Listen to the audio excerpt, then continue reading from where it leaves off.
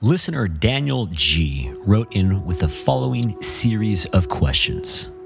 Can you rate the regular gummy bear versus the sweet and sour gummy bears? Or how about ginger skin care products?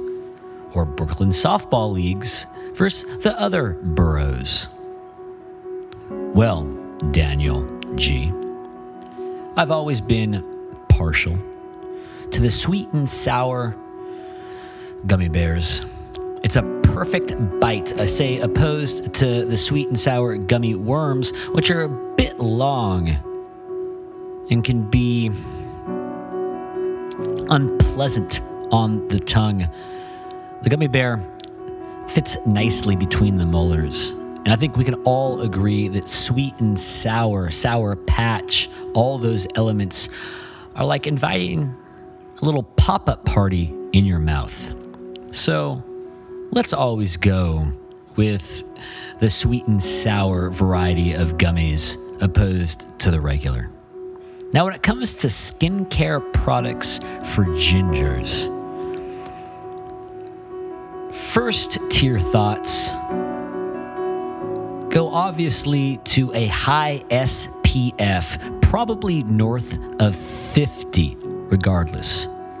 I think that building in personal shade structures, whether it's a floppy brimmed hat, long sleeves, something that breathes well, not to build up too much sweat. We want to keep those UV rays away from the skin surface as much as possible. I don't know a ton about exfoliation, but I've always liked the word. And so perhaps I can recommend exfoliating. I like the word even though I can't say it.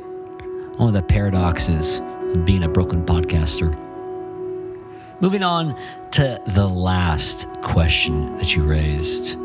Softball leagues in Brooklyn versus softball leagues in other boroughs.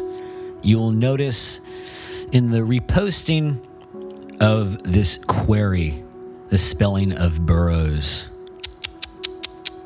Tisk. But what North Brooklyn softball leagues offer, those held, say, in the patchy grass part of McCarran Park, is you're going to have a lot of pizzazz. Style is prized as much as the function of a bat or a glove.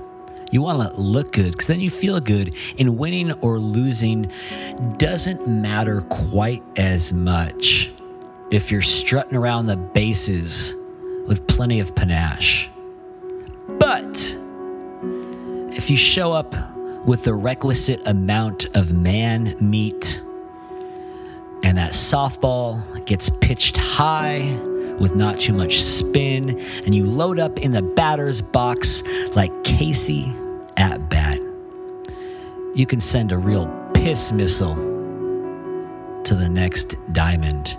Maybe knock down some branches, send a scattering of leaves onto those having picnics in the grass. And that's a glorious feeling indeed, because there are few better options for spending a Saturday afternoon in May than having a cooler full of beers, short shorts, sleeves, if you're not a ginger, that show off bulging biceps, maybe a little bit of chew, not too much, and the camaraderie of a team of fellows and friends all engaged in the same pursuit of softball.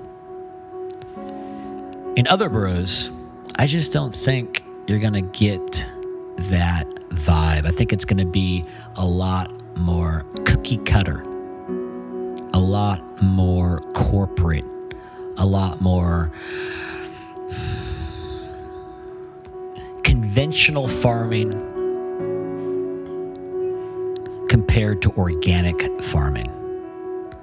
The kind of softball that you get in the city, I feel like it's full of metaphorical pesticides. I feel like all the animals are fed on corn. I don't think there's a lot of grass to be enjoyed by those steers and those chickens and those pigs, so to speak. Which is all to say, if I'm going to be playing softball on a weekend in New York City, you're most likely going to find me in North Brooklyn. So I hope that's been an illuminating answer. I hope you've learned something from this rate and review. A big thank you, as always, to Matthias DeWild for providing the dulcet tones of this piano track. And to all of you out there, thank you for listening.